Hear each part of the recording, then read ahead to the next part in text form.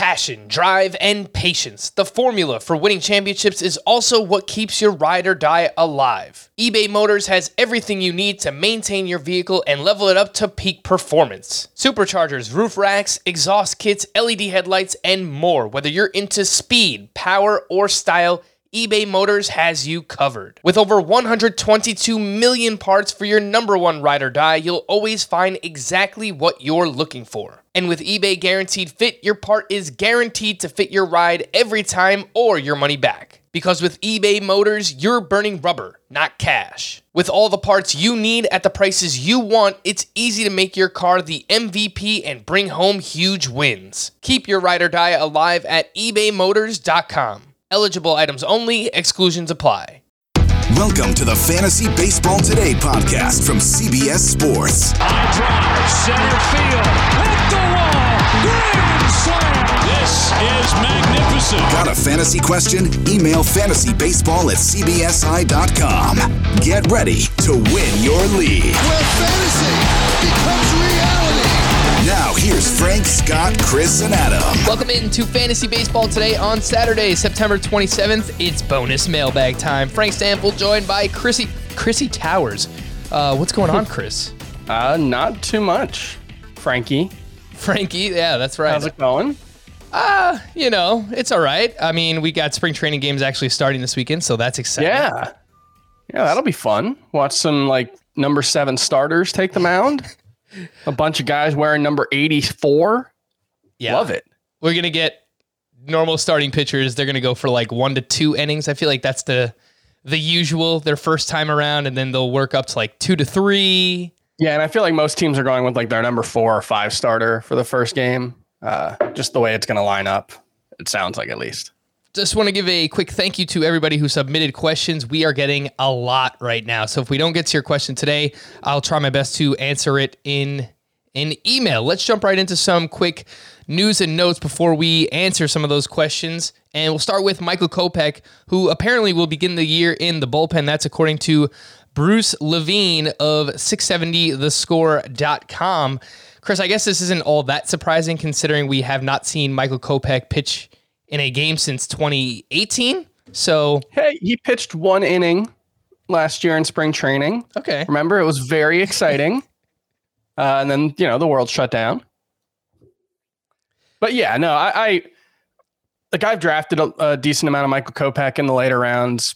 Usually, if I can get him 250th or later. But it's always just a draft and stash kind of thing. You're just hoping that, he can develop into someone who can make an impact eventually. Yeah, we're holding him in Dynasty. We're not freaking out because of this. In redraft, I think he'll get an opportunity to start at some point this season. I think they just want him to build up a little bit, so they'll slowly work their way up to that. I feel like if everything goes okay this year, it will be 2022. That's the potential, okay, he's in the rotation. We could get a monster breakout, but that's kind of just my early take on the Michael Kopech situation here with the Chicago White Sox. Speaking of prospects, Alex Kirilloff will get work in left field, right field, and first base this spring as he competes for a roster spot. And that comes according to the St. Paul Pioneer Press. And I think we're all pretty excited. I don't know that I haven't gotten your take on Alex Kirilloff yet, Chris, but I had him in my sleeper 2.0. I believe Scott had him in his sleeper 2.0. Yep. There's a lot to like. The hit tool's there. He's got a pretty good amount of power as well. And I think he's going to play pretty regularly, at least early on in the season. So what do you think of Kirilloff? Yeah, I like him. I don't think I've officially anointed him as a sleeper or anything like that, but there's, it's a profile that should lend itself to pretty good fantasy production. I guess the only thing is, because he's not a speed guy, he really does have to hit really well, especially if he's going to be at the, lower part of the lineup. But I would expect he's going to be in the everyday lineup to start the season and, could be a solid all around bat, especially good lineup, good park. It could be, he's definitely one of those guys, I think around pick 200 is probably a very nice value. Yeah, his ADP is actually 263. 263. Oh, yeah. He's 263 overall. His ADP is 291. Yeah. I always get those things confused. Which one do you use, Chris? Because when you go to Fantasy Pros, you have the number all the way on the left, and I guess technically that's the number. So that's the ranking. But then there's the actual average, which is on the right. Yeah. I think the part of the problem is, those two numbers are usually pretty close to one another until you get to, I don't know, maybe 215, and then they start to diverge because that's when you have like Zach Davies, who will probably get drafted in your league, but it's an open question of whether he goes 200th or 180th or 250. So I think if you're talking about the range that they're likely to go in, I think the average is probably better, but ADP starts meaning a lot less once you hit that point in the draft. It's kind of just take your pick. Yeah, once you get outside the top 200, it's like just get your guys. And Alex Kirilloff is one of my guys. What he's done in the minors so far: 279 career minor league games, 317 batting average, 36 home runs, and 863 OPS for Alex Kirilloff. So pay attention. While being pretty young. Yeah. So pretty excited here. One of the top prospects for the Minnesota Twins. Reds manager David Bell said on Thursday that Nick Senzel will be the team's starting center fielder. And I was pretty excited about Senzel early in the offseason. And then I backed off once I found out there was going to be no National League DH because there's a lot of mouths to feed in the Reds outfield. They have Senzel, they have Winker, they still have Shogo Akiyama there. We know Nick Castellanos is going to play, of course. Senzel, in his major league career, 127 games, 14 home runs, and 16 steals. I think if he could just stay healthy, he's probably a 15-15 guy, Chris, with the upside to be even better than that. Yeah, I think there might not be that much difference between him and Trent Grisham. Sorry. But that's not a knock on Trent Grisham. It's just that, Nick Senzel was one of the top prospects in baseball 2 years ago, and he's shown very viable fantasy skills. The problem is he doesn't hit the ball nearly as hard as Grisham to start with, or just particularly hard at all. So, there is still room to grow. I will add, I think, after this quote from David Bell, I did see that, later, I think in that same interview, he said something like, we do have 4 guys who need at bats in 3 spots or something like that. So, I'm not sure it's going to be like an everyday kind of situation with Nick Senzel, unless he's like, if he has an 820 OPS, he's going to play every day, I think. Yeah, he just has to stay on the field. Obviously has the prospect pedigree, former first-round pick. Again, that is Nick Senzel with the Cincinnati Reds. And I think they want him to be good. Like, if he's performing well, they're going to play him, and they'll figure everything else out between Jesse Winker and Shogo Akiyama. Again, the ADP for Senzel is 278.5. So similar to Kirilloff, where, okay, these are guys that have some pretty big upside later on in your draft. So names to pay attention to, of course. And another name to pay attention to is Yordan Alvarez. The Astros are being super cautious with him, and it makes sense because Alvarez, as young as he is, the upside that he flashed in 2019, he hit 50 home runs between the minors and the majors combined.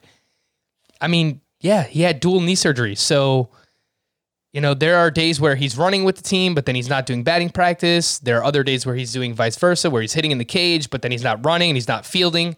So at what point, Chris, are we concerned about Alvarez? Because I was pretty excited to get him in like the 70-ish range in drafts, but I'm starting to get a little bit more worried about him.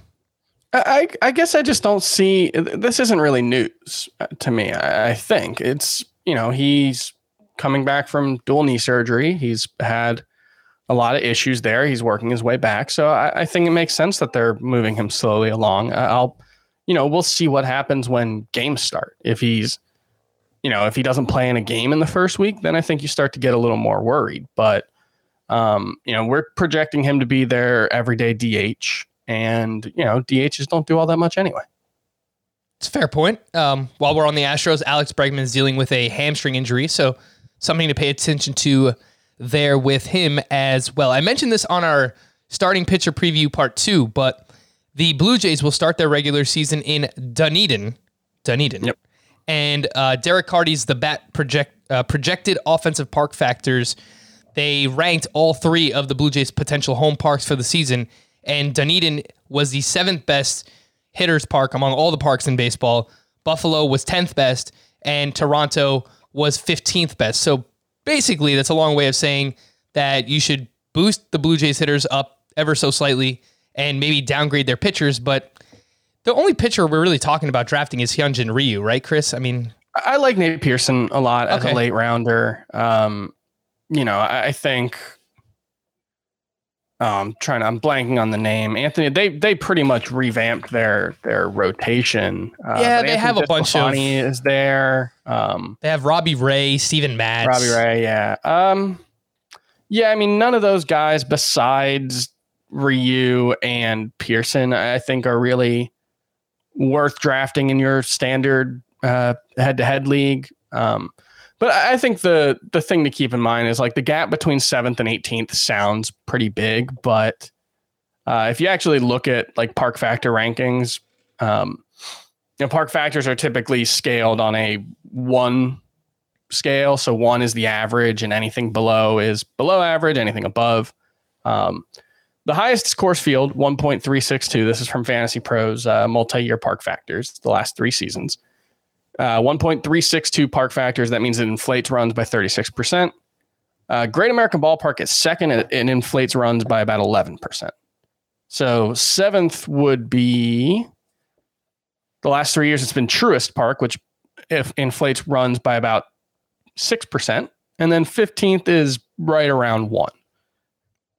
I think like that matters, but it doesn't even sound like they're going to play all of their games at Dunedin. It sounds like it might be they might be like a goose or a blue jay and travel northward as the weather warms up. So I think, I was reading Derek Carty's thread on that on Twitter, and it doesn't sound like it's significant enough in season long to make a difference. It might be more like in DFS. Yep.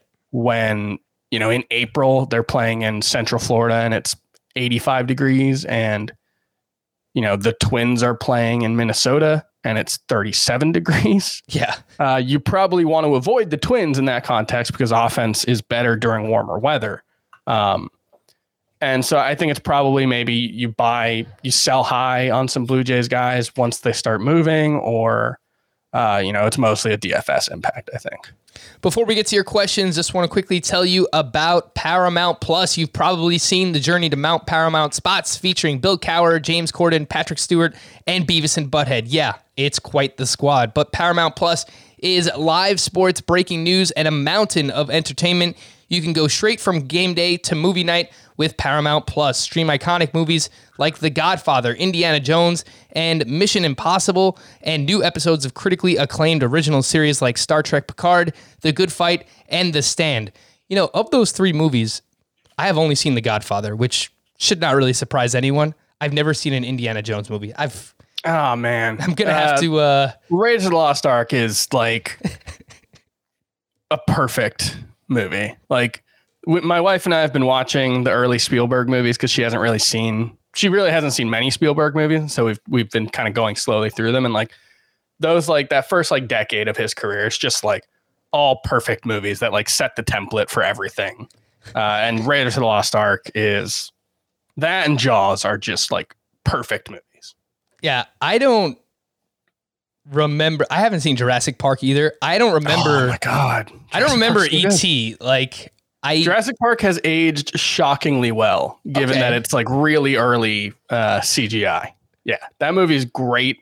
No, you gotta come on, man. I've got to rewatch E.T. as well. I mean, I saw it as a kid, of course, but I don't remember anything that happens in that movie. So Paramount Plus will be great for me. Basically, that's the point I'm getting at.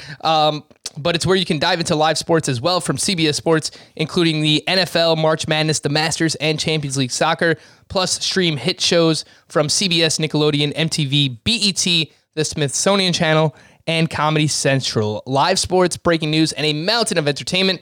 Paramount Plus streaming March 4th. Admittedly, I didn't read many of the questions. I just plopped them here on the rundown, so I am putting a lot of faith in your grammar, people. Don't let me down. We'll start with the Apple Podcast review questions, and this first one is from Macho Rowe. In the outfield preview, it was mentioned that Dylan Carlson and Ian Happ were liked as potential breakouts in 2021. Just wondering if you can delve into them a bit more. Both are $3 keepers in my Roto League, and I may only be able to keep one of them. So this is actually very appropriate because, Chris, you liked Ian Happ and I like Dylan Carlson, so we could take each one here. And I will say, regarding both players, I think Roto is their better format because they're probably going to strike out quite a bit. So remind Macho, the Macho Man, why you like Ian Happ for this season. Yeah, so Ian Happ, he's always hit the ball really well. And last season, he was like 75th percentile or better in basically all of the big StatCast quality of contact measures. So average exit velocity, hard hit rate, max exit velo, average exit velocity on line drives and fly balls, expected slugging, all that stuff. The problem early on in his career, you may remember 2017, he got off to this incredible start. 2018, he really slumped, and it was strikeouts that became the big issue. He struck out 167 times in 142 games. And he ended up getting sent down to the minors and was basically not on the major league roster for the first half of the 2019 season. He raked at AAA. He came back, and it's 115 games. He has 23 home runs since coming back. However, quite a few of those in 2019 were as a reserve. He played 57 games in 2020, and only 4 of them were as a reserve. So he started 53 of 60 games for the Cubs. This is not a platoon bat. This is not a part-time player. In 81 starts since coming back from AAA in 2019, he has 20 home runs. That is a 40 homer per 162 game pace. The underlying metrics back it up. And he's been more like a 25 to 26% strikeout rate guy since coming back. He's going to hit near the top of the Cubs lineup. I could see him putting up a very similar season to someone like Michael Conforto, who I like quite a bit. Or, Dominic Smith is going 40 picks earlier than him, or even, Nick Castellanos. I could see, I think he's probably not going to be a great batting average guy, but I think there is a lot to like about Ian Happ. Yeah, and I like Ian Happ too. You know what I'm thinking of here, Chris, with him is a Yasiel Puig type season. 260, 25 home runs, 10 to 15 steals. I think that's all doable for Ian Happ. And say what you want about the Cubs lineup, assuming that, if they don't trade anyone, the top half of that lineup's still really good. So if Ian Happ's leading off, he could score 90 plus runs. I mean, that could be a conservative projection. He walks too. a decent amount. Yeah, it's 100-run season is not out of the question. And leadoff was his most used lineup spot last season. I think 35 homers is realistic. I think 25, I would take the over on that. For Dylan Carlson, for me, I brought him up as a potential breakout. I know Chris is a little bit more skeptical with him, but the first 23 games for Dylan Carlson last year, he was not good. He hit 162, only 4 extra base hits, a 31% hard hit rate. He was sent back to the alternate training site, and when he returned the final couple of weeks, his last 12 games, he batted 278, 7 extra base hits, a 44% hard hit rate. So I like personally when you see a young player who failed early, got sent down, he worked on some things, he came back, and he rebounded, and he showed that he can make adjustments, and he also performed well in the postseason. I think it was like 3 games where he was batting cleanup for the team, but this is the top prospect for the Cardinals. Monster season in the minors back in 2019, where he hit 292, 26 homers, 20 steals. He had a 914 OPS that year. They're pumping him up in spring too. I saw this report on Friday, which is actually when we're recording this. He's been refining his already impressive swing and putting on additional muscle in the offseason. So they're pumping up Dylan Carlson. His ADP is a little bit higher than Ian Happ, and I think it's probably just because he's like the younger prospect-y type player. But it wouldn't be surprising to me if Ian Happ's actually better than him. But I do like Dylan Carlson quite a bit. So you make your call there, Macho Man. Whichever one you like more, go ahead and keep him. This one's from M Rose 1018. I'm in an AL only 11-man salary cap draft with 4 minor league players.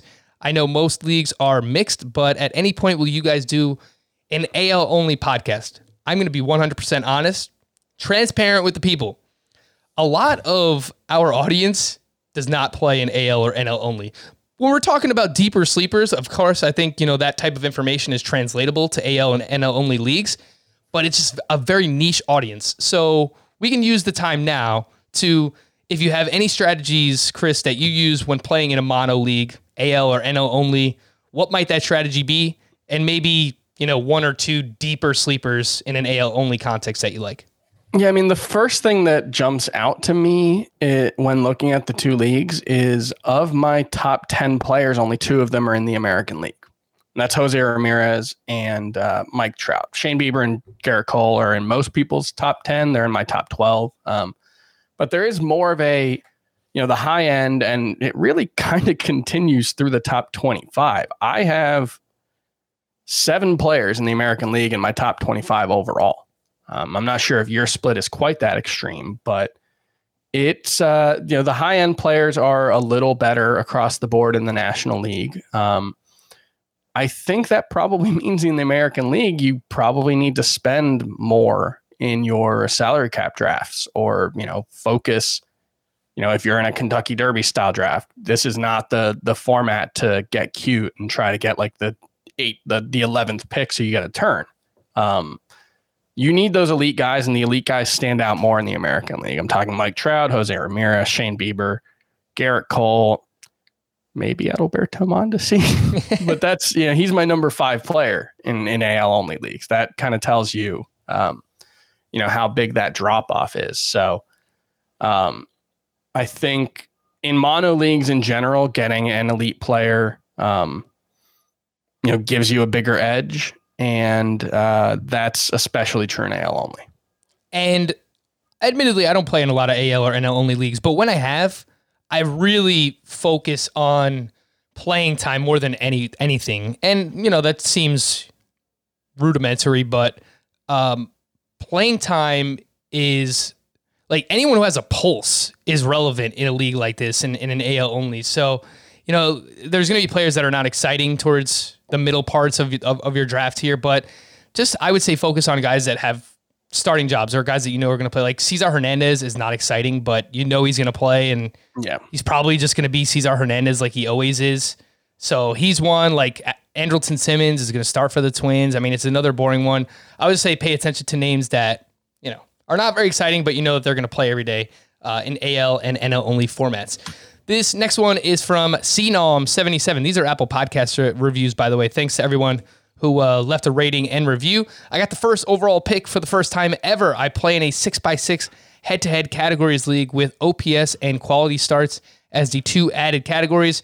I know Acuna is the consensus number 1 overall pick, but I'm leaning towards taking Mike Trout since I've never had the option of taking him. Am I crazy for passing up Acuna here? I will say, in head-to-head categories, I typically like to punt steals, so this would seem to lean into that strategy a little bit more. And I think we feel pretty confident saying that Mike Trout is going to have a higher OPS than Ronald Acuna, so I don't think this is crazy to do. At the end of the day as well, Chris, get players that you like, man. Like, we are playing a game where you are going to be rooting for these players and watching them play all season long for 6 months straight. Get guys that you like. Yeah, and I would point out that, among the elite players, Ronald Acuna is, when you're talking about OPS, he's kind of lagged behind the elite guys. Not so much in 2020 because he had that huge walk rate, but his career OPS is 909. Mike Trout, I mean, obviously, I think it's a little unfair to make that comparison, but Mike Trout hasn't had a season with an OPS. Actually, Mike Trout hasn't had a season with an OPS lower than Ronald Acuna's short sample size 2020 career high since 2014. It's crazy. And he's typically been about 100 points higher over the last 4 seasons than Ronald Acuna's, again, short sample size career high. So 991 OPS or better in 6 straight seasons for Mike Trout. This is something I've said a lot, but it's like Mike Trout is the best hitter in baseball. I think he's the best power hitter in baseball as well. I think he's the most likely hitter in baseball to hit 50 home runs in any given season. And I don't think he quite gets the credit he deserves for that because his all-around game is so great that we just kind of like, oh, Miguel Cabrera was a better hitter, or, Christian Yelich is a better. And it's like, no, Mike Trout's actually just the best hitter in baseball. I don't think you can ever go wrong with Mike Trout as the number one player. I think he's probably got the highest floor of the elite players. He might have the highest ceiling. I did that exercise the other day, just kind of trying to project what a best case scenario would look like for each of the first 12 hitters, the guys being drafted in the first 15 picks. My best case scenario for Acuna was a 294 average, 46 home runs, 40 stolen bases. The power speed combination is really what makes Acuna the number one pick. My best case scenario for Mike Trout was a 333 average, 56 homers and 16 steals. And the steals are, I think, low for a best case scenario. I think he could steal 25 bases if he wants to. He just hasn't run like that lately. So you can never make a wrong pick with the number one pick. If you go with Mike Trout, I think if you went with Mookie Betts, it's not the wrong pick. If you went with Ronald Acuna, it's not the wrong pick. If you go with Fernando Tatis, it's not the wrong pick. If you go with Juan Soto, it's not the wrong pick. If you go with Jacob deGrom, it's not the wrong pick. Yeah. It's kind of like, I think the top 6 and really 7 for me, with Jose Ramirez in that group, I think there's very little difference between them as a whole. And it just comes down to what you want your base stats to be. This next one's from Keith in Santa Clara. I have an interesting keeper question. Our league allows you to keep a player at the original position drafted regardless of how long you keep them. I have Ian Happ at second base. Where would he be in your second base rankings? It would cost me a lot to keep him with our rules, which are far from the standard. So if I pull up our second base ranks, which is going to take me quite a bit of time to do. I don't know if you have them up, Chris. I'm looking at it right now for myself. I have Ian Happ as my number 33 outfielder at 109th overall. That would be the number 12 second baseman. That sounds about right. Yeah, and I actually think like Mike Moustakas is a pretty good comp for him. I think, Ian Happ probably steals a few more bases, but not too many more. Has a higher OBP for sure. So if that matters, he'll score more runs. And I think the power production should be fairly similar. Yeah, I like that call. Number 12 for me would be right behind Moustakas, just ahead of Dylan Moore in Roto League. So yeah, that sounds like it makes sense. Top 12 second baseman for Ian Happ. There you go, Keith. This one's from Termite Infested Lawn Gnome. Dear Tristan, Gore, and Spuds. You know this one? No. That's Mackenzie's. Oh. Tristan McKenzie, Gore McKenzie, and I'm assuming it's Spuds McKenzie is a person. That's a person. Or it's a fictional dog, excuse me. From a series of Bud Light commercials in the late 80s. Interesting. All right. So Mackenzie's there. First off, I just want to say thank you that I absolutely love this podcast. I've been listening since the days Nando was on the pod. You know what? Me too. So we have that in common there. I am drafting on a site that has Brandon Woodruff ranked 54 overall and Kenta Maeda ranked 63rd overall. I personally rank Maeda higher, but I would love to draft both. So do I roll the dice and draft Woodruff around before Maeda, hoping that he's there in the next round, or do I just play it safe and draft the player I have ranked higher? This is kind of a timeless rankings debate. And I think Scott has talked about he lands more on he wants his rankings to reflect what a draft would actually look like. So if he has someone, hypothetically speaking, if he has someone 50 spots higher than they're being drafted, he'll maybe move that player down a little bit. I think it all comes down to which player you think is most likely to be there the next time you pick. If you think two guys are relatively close, you have one guy ranked higher, but you think the other guy might be there the next time you pick, I think you take the guy who's most likely to be drafted between your next two picks. And in this case, I would assume that's Brandon Woodruff. And, for me, I have Brandon Woodruff, 16 spots higher in my overall rank. So I think he's, a better bet than Maeda. Yeah, I would agree with that. I think typically, I agree that your ranking should be, okay, if you're on the board, if you're on the clock, who would you take ultimately? And if you have Maeda ranked higher, then typically I would say draft Maeda. But I mean, knowing the rankings, the way that they're set up for whatever site you're playing on here, yeah, I mean, just take Brandon Woodruff for the one round higher and try and get both of them. Why wouldn't you do that if you can? So you're playing with fire a little bit, but I think overall, all of us like Brandon Woodruff more than Kenta Maeda anyway. I think Scott might have Maeda ranked higher than Brandon Woodruff. I don't know, because I know he likes both of them quite a bit. But Maeda is a top 12 pitcher for him, I believe. So not sure. He is pretty excited. He has Maeda at SP 11. He has Woodruff at SP 16. Oh, wow. So he has them basically flipped from where I do. I think Woodruff's 12 and Maeda's 16 for me. Yeah, I have the same. I have Woodruff at 11 and I have Maeda at 15. So I would take Woodruff over Maeda, just if we're talking about in a vacuum.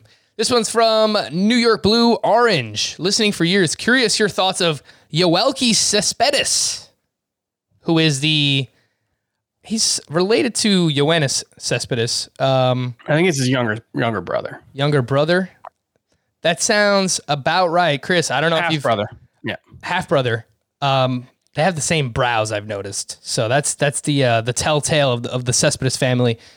Do you have any insights here, Chris, on Yoelqui Cespedes, who can be had in most first-year player drafts in Dynasty Leagues?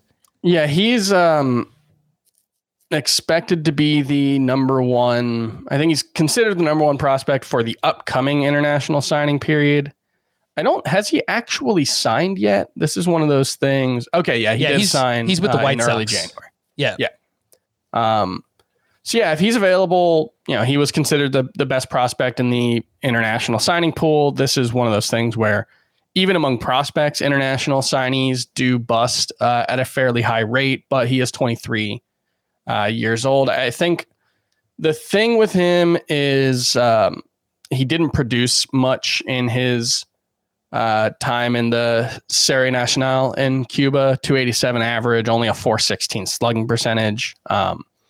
But it's been a couple years since he played there. There's been, I think, the consensus is he's put on quite a bit of muscle since then. I don't know. It doesn't sound like a prospect that is a high chance of hitting. There seem to be in the scouting reports some questions about his ability to make contact, and it feels like I'm trying to remember the guy's name that the Marlins signed. I know who you're talking about. I know who you're talking about too. He's got two names. I can't remember. Looking around, like Eric Longenhagen at Fangraphs wrote that he doesn't project Cespedes to hit enough to be a full-time major league regular, but we haven't seen him in real games consistently in a while. So that's kind of it's a high risk profile, I guess. Oh, was it the Mesa brothers, Victor Mesa and Victor Mesa? Yeah, that was Victor Mesa Jr. and Victor Mesa. Victor Mesa was his name? I think so, yeah. Yeah. It was kind of a similar thing where the production in Cuba wasn't great, but there were tools that the scouts liked. And Victor Mesa Jr. has not hit particularly well, and I think he's kind of fallen off the prospect radar at this point. It's only been like a year or two. So, the fact that Yoelqui Cespedes is a little bit older does, 23 years old without professional experience in America, it doesn't seem like someone who necessarily needs to be super high on your lists for the upcoming draft. Yeah, it seems like he might be hyped up a little bit more because his last name is Cespedes, and obviously, we know what Yoenis did in the majors, so keep that in mind. But I think you're pretty much spot on there with his younger half brother Yoelqui Cespedes. This one's from RCP_9. I'm in a long-term dynasty roto league. I have 4th pick with Mike Trout, Christian Yelich, Jacob deGrom, and Shane Bieber being the top 4 guys available.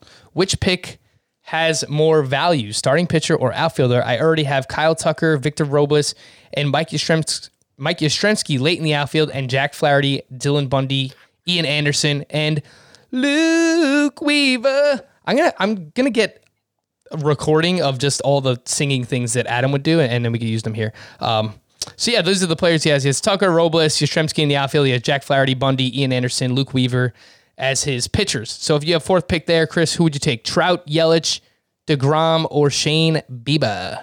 Well, the good news is it probably won't matter. There's 4 guys who are in a tier of their own, and you have the fourth pick, so you probably won't have to make a choice. But I rank them Trout, DeGrom, Yelich, Bieber. But it is a long-term dynasty, so I wonder if I would lean with Bieber in that sense, because he is far and away the youngest. 3 years younger than Trout and Yelich, I think, but I'm not sure.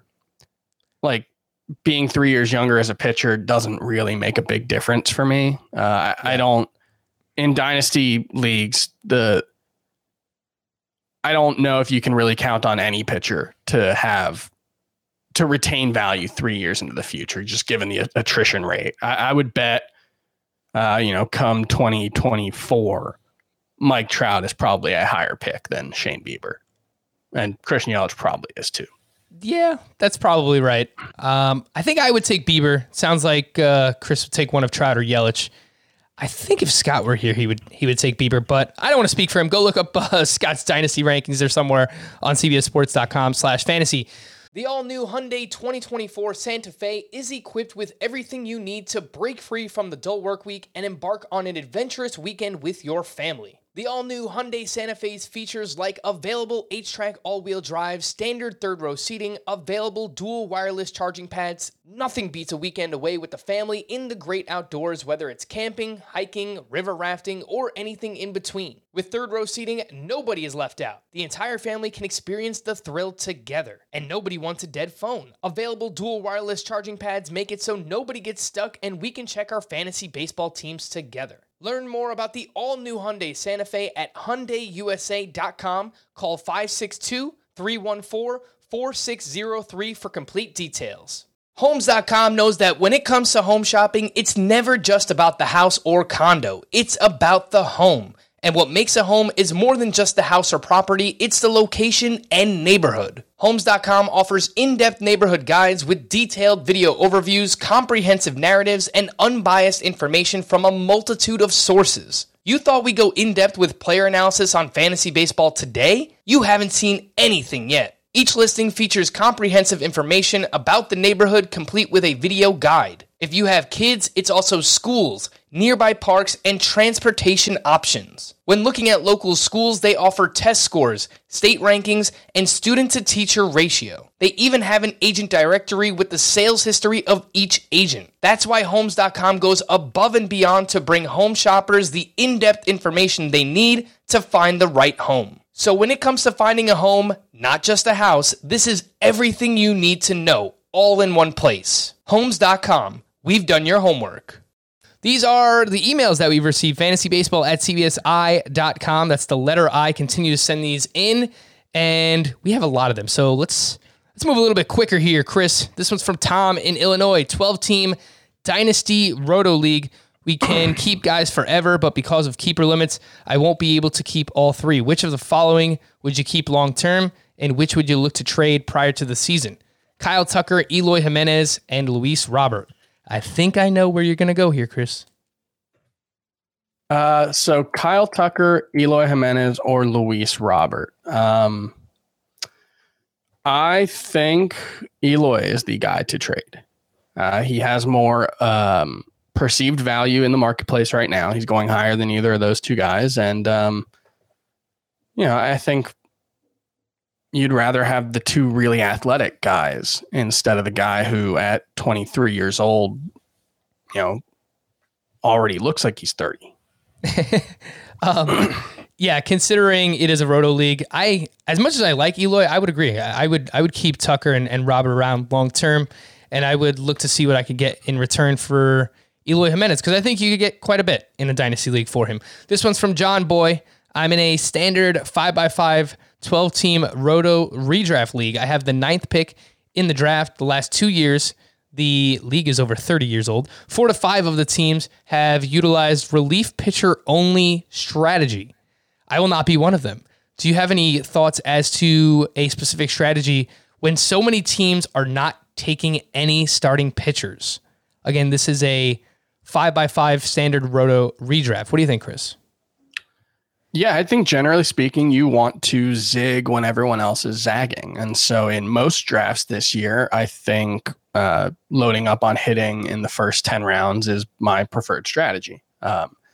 In this one, where presumably the teams that are not going to be taking starting pitchers won't be taking relievers super early. So it's going to be very heavy on a hitter. And that might make me lean towards, trying to get, I might be more likely to get 4 of my top 25 or 4 of my top 30, like you and Scott want to. Starting pitchers, that is. Yeah, starting pitchers, because you might be able to do that with your first, 8 picks or 9 picks rather than your first 6 or 7. Yeah, based on how aggressive people are being in your league with relief pitchers, you should be able to pull that off. So we're in agreement there, Chris. This next one's from Josh. I'm in a head-to-head points league, and my question is about the best source for rankings. Well, come on, CBSSports.com, obviously, duh. That's obviously.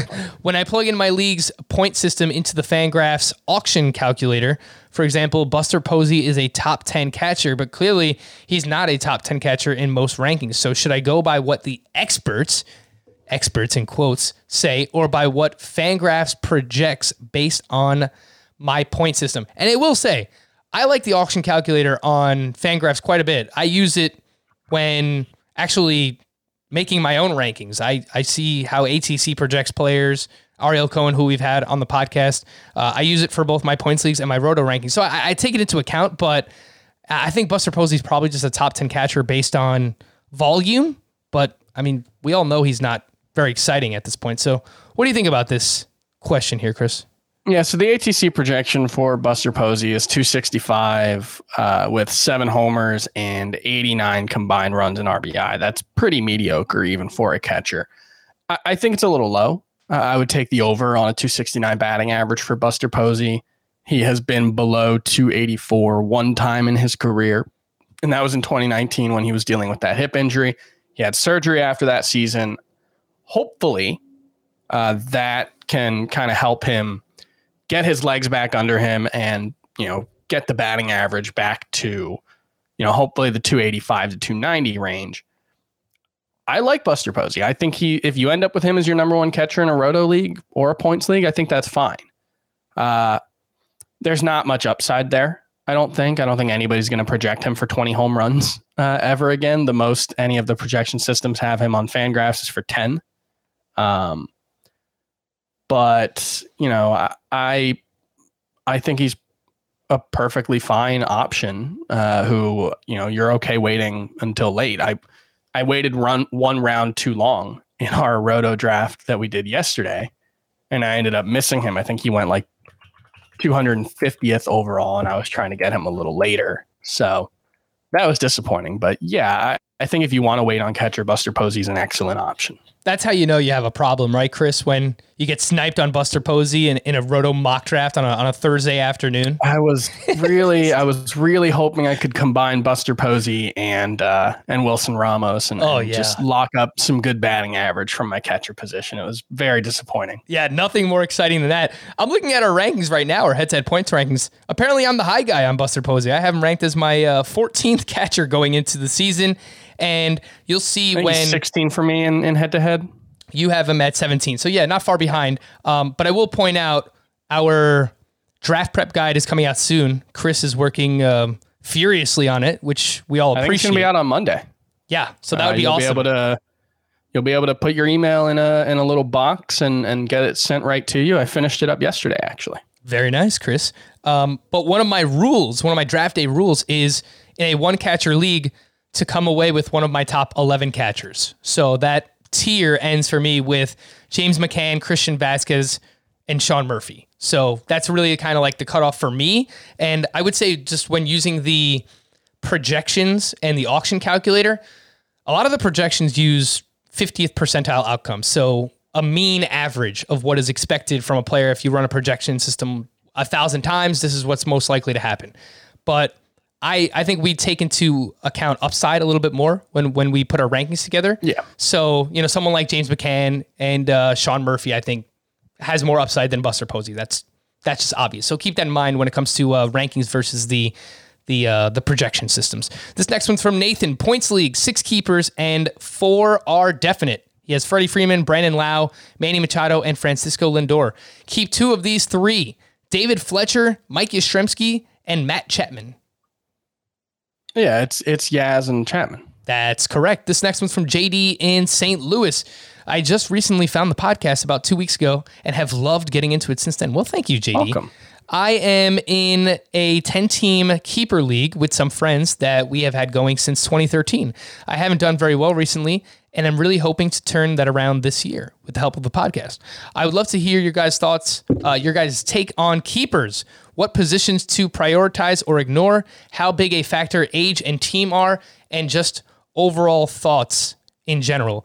I will say, when it comes to keepers, unless this is like some super deep keeper league, I am mostly using my redraft rankings because I want to win now. If you're keeping like 10 players and other teams are keeping prospects and it goes a little bit deeper, then yeah, I think you can factor in age and long-term projected upside a little bit more. But for the most part, if I'm just trying to win now and it's whatever, you keep 3 to 5 guys, I'm mostly going to follow my redraft rankings and give myself the best opportunity to win this season, Chris.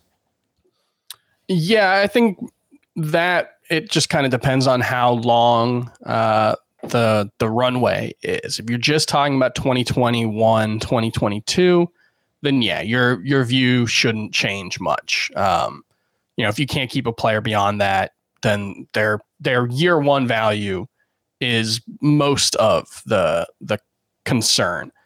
When you're talking about if you're talking about the next 3 years, then that does change things a little bit. But one mistake I think a lot of people make in keeper and dynasty leagues is focusing too much on the future. Go back and look at any set of dynasty or keeper rankings from 2019, and there's probably some really wacky stuff going on in there. And that's not to say that those rankings were bad at the time. It's just to say that think about how much fluctuates from one year to the next. Zach Plesac, as I said in yesterday's pod, 404th in ADP last year. He's like 68th right now. Then add another year and another year of those fluctuations. And it's just, I think we tend to overstate in these situations how well we can project beyond this year. And so, in a dynasty league, I don't care about anything more than the next 3 years, really. It's just like, if I'm looking at a 25-year-old versus a 28-year-old, I make very few adjustments for that age gap because you don't know what those players are going to be in 3 years. I would say the focus should be on the near term as much as possible. Okay, just wrote that down on my little handy dandy notepad because Chris and I are in the Scott White Dynasty League. We got the salary cap draft coming up. Second most amount of money, and Mike Trout is out there. So let's see how much he goes for. Over under $75. I'm going to take the over there. This next one's from Matt. My draft is coming up in a few weeks. We do a salary cap draft and are allowed 10 keepers, and I'm in really good shape. My hitters, Fernando Tatis, Freddie Freeman, Anthony Rendon, Aaron Judge, and Jose Ramirez. Wow, that's awesome. Pitchers, Lucas Giolito, Trevor Bauer, Blake Snell, Max Fried, and Hyun-Jin Ryu. League is a head-to-head categories with OPS. We count both wins and quality starts. Scott is beating us over the head with pitching and its importance. How should I approach my draft? Salary cap drafts are a bit trickier. Any advice as to what my main focus should be in terms of draft plan and building? Continue to target arms, go for bats. I would say your bats are awesome, dude. You have Tatis, Freeman, Rendon, Jose Ramirez. Your pitchers, Giolito, Bauer, Snell, Fried, Ryu. I think maybe try to add one more ace to your pitching staff, but yeah, I mean, for the most part, your base for hitting is phenomenal.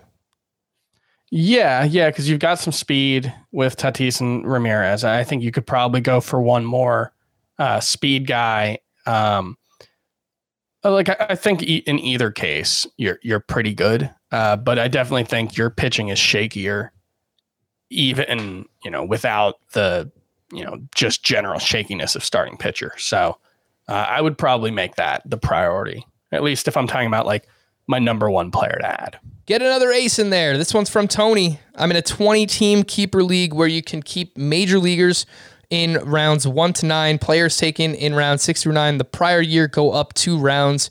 2 to 5 go up 1 round. And if taken in the first, you cannot keep them the next year. I'm curious about injured pitchers like Justin Verlander and Chris Sale. Both were first-round picks and have no chance of being kept this year. In this kind of format, at what point do I throw a dart at Justin Verlander or Chris Sale, especially since I don't think my team can compete this year? Would love to nab one or both of them and potentially get an ace further down in the draft than normally possible. So, yeah, that's interesting. I think in keeper leagues, you should be paying attention to those names. Even if you're not going to compete this year, if they're coming back for next year, you might be able to flip them at some point for a younger piece. So that's what I would be trying to do, Chris. Yeah. Verlander almost certainly not going to pitch this season. I think that's the thing to keep in mind. Whereas Sale, he could be back. I think late May is kind of the, him, Noah Syndergaard, and Luis Severino are all kind of in the same boat. Yeah. They had their Tommy John surgeries relatively close to one another. I think Severino was the earliest. Yeah, he was. Followed by Syndergaard and then Sale. I'm not 100% sure on the exact order, but they were all within like a month and a half of each other, I think. And so you're probably looking at all three of those guys, Syndergaard, Severino, and Sale, being back hopefully by June. And in my redraft rankings, I have them all in like the 250 range overall. And, maybe 200th overall here is, where you can get them. I think you maybe push them up the board a little bit, knowing that in your case, you're probably looking more at 2021 or 2022 value, where they could potentially be difference makers. Oh my God, we have so many more questions, Chris. Let's go into rapid fire here and try to get through as many of these as possible. This one's from Ben Rose. I feel convinced that taking pitchers early makes a lot of sense, and in conversations with others in the league, they are also convinced that taking pitchers early makes sense and will be their strategy. Assuming I take 2 pitchers in my first 2 picks, what hitters could you not pass up in round 3? This is a 12-team head-to-head points league. By the way, I drafted Lucas Giolito last year at Scott's recommendation, and turned out he lives in my hometown and saw him at the park several times, staying in shape during the baseball shutdown of 2020. So that's pretty interesting. We talk about this a lot, Chris, but I think the third round, the guys that stand out to me, especially in a points league, Bregman, Anthony Rendon, those big third basemen. Corey Seager is someone that you could probably get in like the third, maybe the fourth round. And I would be perfectly fine with one of those guys as my top hitter. To echo something I said earlier, if you think everyone in your league is going to go starting pitcher heavy early on in the drafts, you should not. It's just, I know a lot of people will disagree and say that, the risk of starting pitcher means you have to invest early in them because, if they bust, you need reinforcements. I get that, but you're talking about the most valuable resources you have. And so when you're starting to talk about overpaying for pitchers, like would probably happen in this situation, I just think like if you can get 3 guys who should be in the top 15 with your first 3 picks as hitters, I think that's probably the better option than trying to chase hitters. You're looking for inefficiencies in the marketplace, and I think going the opposite of what everyone else is doing. If 12 people are doing one thing, that means you need to be better than all 12 of them at that thing to win. If 11 people are doing, or 10 people are doing one thing and 2 people are doing another thing, you only have to be better than one person to have an edge. And to that point, I want pitching in a head-to-head points league for sure, but say the top 3 starting pitchers are the first 3 picks in your draft. I mean, if you're thinking about doing something rash, like taking Trevor Bauer 4th or 5th overall, just to make sure you get pitchers, that's where you got to pump the brakes, right? So I agree. I mean, just because everyone is taking pitching early in your league, of course, I would love to get 2 aces in the first 2 rounds, but it comes within the confines of ADP to a certain extent, right? So like, I'm not going to take Trevor Bauer 4th or 5th overall just to make sure that I get a starting pitcher in the first 2 rounds. So I think that makes a lot of sense, Chris. You still need the most value. Like, you still need the most production, and I don't expect Trevor Bauer to outproduce Mike Trout. This next one's from Matt in Annapolis. Listening to the starting pitcher preview got me thinking about my head-to-head categories league. We added losses as a category 2 years ago, so I was thinking of going RP heavy this year. Does adding losses change your strategy of getting an ace? The thought process is relief pitchers generally will lose far less games than even the best starters. So RP heavy could win saves, losses, ERA, and whip every week. I have the 7th pick and will likely be able to get one of the big 3 starters. It's a keeper league, and I'm starting with Snell and Chris Paddock as my keepers. With those 2 starters, I could go all hitting in the first 5 rounds and add a few stud closers soon after that and ignore starting pitching until later. We did a head-to-head categories strategy or mock draft recap a couple of weeks ago, maybe last month. And I talked about this pseudo Marmol strategy that I use where I like to get a few aces, and then I like to load up on relief pitchers that can continuously help with ratios throughout the course of the week. And I think that's kind of where you're at. I mean, you have Snell and Paddock. They're not, both aces per se, but yeah, I think I would probably go down that route where just kind of load up on a bunch of great relievers. What do you think, Chris? Yeah, I think that's probably the way to go. I would suggest you go really like your first 7 or 8 picks are hitters.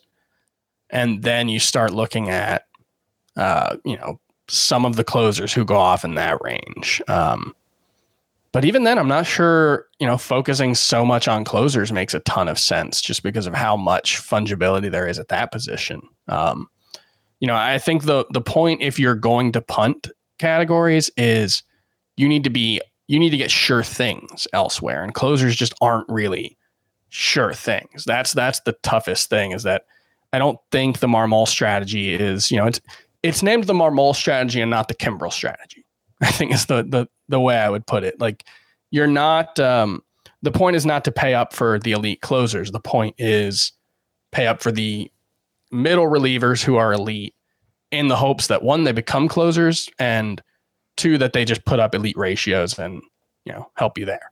Yeah. So Devin Williams comes to mind there. He should be awesome. Although Nick Anderson, I will say there's a lot of volatility in relief pitchers year over year. So just because Devin Williams was awesome last year does not mean he's going to be awesome this year. I would probably bet on him being awesome because I like him a lot. Yeah. He has great stuff. But I would throw all the Tampa Bay relievers in there as well. Diego Castillo, Peter Fairbanks, I think is going to be really good. Nick Anderson, obviously. So, those are some of the relievers you want to target. This one's from my man, Shine Dog. In my custom points league, you get +5 for a win, +4 for a save, +3 for a hold. Every team, 10 teams, must play 7 starting pitchers and 3 relief pitchers. Knowing all that, should I be bumping up? And if so, how much? Guys like Drew Pomeranz and Rays relievers that figure to notch both saves and holds. Ks are worth 1.5. So pitching is important, although earned runs are -2 and walks are -1.5. What do you think, Chris? I think you move all relievers down in a saves and holds league is the way I look at it. I don't think you move holds guys up. I just think you look at everyone else and it's just a much flatter landscape. And the saves leaders will get more saves than the holds leaders. So even in that situation, I don't think you want to focus on holds guys. I think, the saves leaders are usually in the high 20s. The closer leaders save leaders are usually in the high 30s, low 40s. The hold leaders, you rarely see guys getting 35 holds in a season. So I think it's more about flattening the relief pitcher market than moving anyone up. This next one's from Nick in Charlottesville. A question on drafting relief pitchers in Roto. Would it be a viable strategy to draft 2 pitchers from the same team when there's uncertainty about who will close. Examples, Nick Anderson and Diego Castillo in Tampa Bay, Jordan Hicks and Giovanni Gallegos in St. Louis. If you start such a pair, you'd have saves from that team covered and project well in ERA and WHIP. Generally, yeah, I don't think that's a bad strategy. I would like to get at least one or two closers that I know, or I think for certain will be the closer. I mean, you can't really speak in definitives much when it comes to closers, but yes, I would try to get like one of my top 12, maybe another, decent number 2 option, and then probably one team's tandem of relief pitchers. What do you think, Chris? Yeah, the only issue that I think you run into in this specific instance would be like Nick Anderson's probably going a little too high. Just in general, for someone who, how many saves did he have last year? Was it 1? No, he had more than that. I think it was a really low number. Not Nick Anderson, the basketball player. Let's get Nick this. Anderson had 6 saves. He had 1 in 2019. Yeah, I think it makes sense in the Cardinals situation where Gallegos is, well outside the top 200, I'm pretty sure. And yeah, he's 240. And Jordan Hicks is even further beyond that. Actually, no, same range.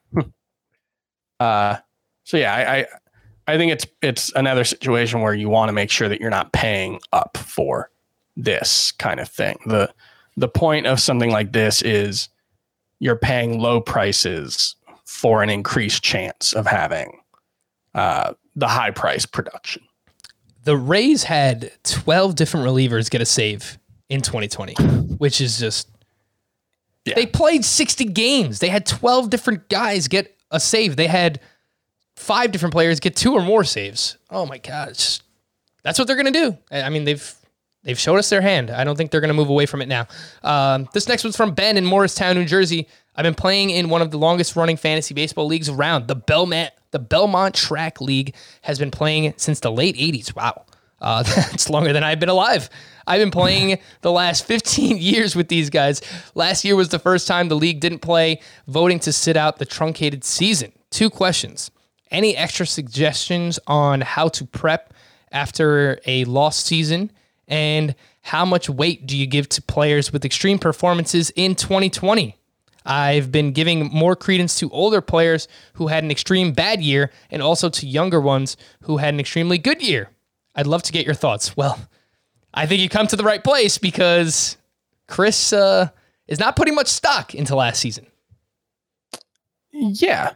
Nor do I think you should. And I thought we had all agreed back in like November that this was what we were going to do. And then everybody just decided, no, we are going to put a lot of stock in 2020. And that's fine. I don't think you should put no stock in, but we're talking about a 60 game sample size. We're talking about, smaller than that for many players. And we know weird things happen. And the guys who are the best players in fantasy on May 30th are not often the guys who are the best players in fantasy at the end of the season. So I would, my strategy is to be extremely skeptical of 2020 outliers. And if that means I miss out on a couple of breakouts, I think that's okay, because I think the most likely outcome, especially if it's a Zach Plesac who, had a huge outlier from his track record, the most likely outcome for those guys is they're going to regress to the mean. And I think there's going to be more value fading outliers in 2020 than buying them. Yeah, I think the prudent thing to do is to probably not buy into last year's breakouts as much, although I've fallen for it myself. I like Trent Grisham, that like there are players that I've fallen for, so I'm not going to say that, I am even using this own advice myself, but I think that is probably the more prudent thing to do is what I've done for a lot of players, Chris, is last 162. So I take a lot of what they did in 2019 and I combine that with last year. For starting pitchers, I looked a lot at their last 32 starts because that's typically a full season for them. So again, it takes some of the end of 2019 and some of last year and you combine it together and you see which players did things differently and you react to that however you want to. Do you want to put stock into it? That's up to you. Scott, like someone like Zach Plesac or Framber Valdez, Chris is a little bit more skeptical of those players. This is the last one we'll take for today, and there's still so many other questions, so I'll answer these individually in an email. But from Brad, dear Begbie, Spud, and Sick Boy. Do you know where that's from, Chris? I have no idea. So this is crazy because I actually do. This is from Train Spotting. Have you ever seen the movie? Oh, I have seen that movie. Yeah.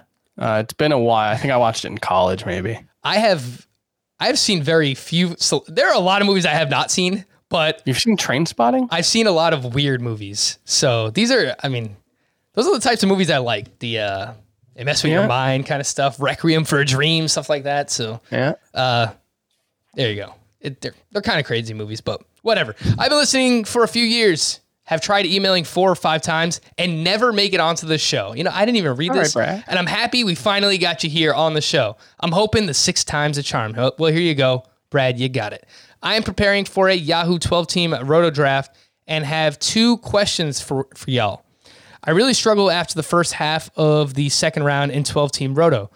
Going there are players like Manny Machado, Walker Buehler, Cody Bellinger, Yu Darvish, Bryce Harper, Nolan Arenado, and Xander Bogaerts. I was wondering if you had standouts in this group of players. So we'll answer that question first, Chris. What do you think? Yeah, I think Walker Buehler is probably the one. Nolan Arenado is the one I'm least likely to draft out of this group. Walker Buehler's second least likely. I view Walker Buehler, I think, more like a 4th round pick in my rankings, and Arenado, I think, is more like a 6th. Beyond that, I don't think you can really go wrong with any of Machado, Bellinger, Darvish, Harper, or Bogaerts. I have Bellinger ranked highest out of that group. I think then it's Darvish, Machado, Harper, and Bogaerts. And yeah, I think, if you get any of them, I think you're in a pretty good spot. Bogaerts tends to go a little later in the drafts we do. And I think he's actually a really good value this year. Yeah, I'm looking at Yahoo ADP now. They have Cody Bellinger at 18. I'm a little bit more worried about Bellinger. I would take Harper over him. So if you prefer Harper, I have no problem with him going in that mid to late second round range. Yu Darvish, perfectly fine with him. Yeah. I don't have a problem with a few of those other guys you mentioned as well. Walker Buehler, too high. We spoke about him on our pitching preview. Arenado, for sure, going too high in this range.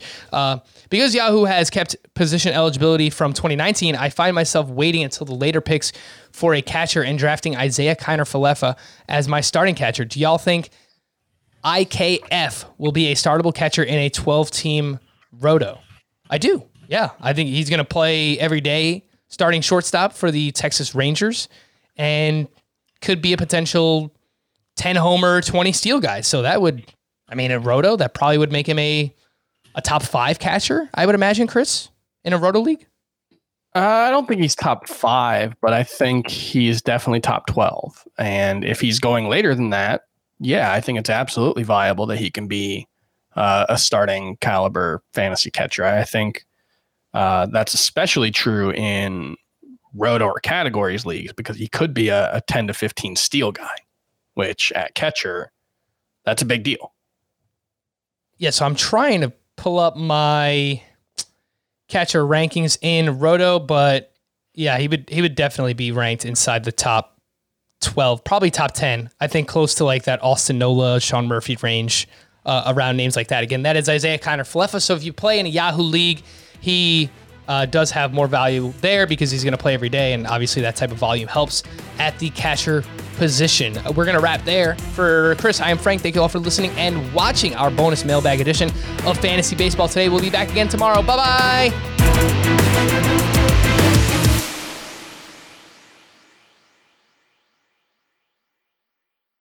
Robert Half research indicates 9 out of 10 hiring managers are having difficulty hiring. If you have open roles, chances are you're feeling this too.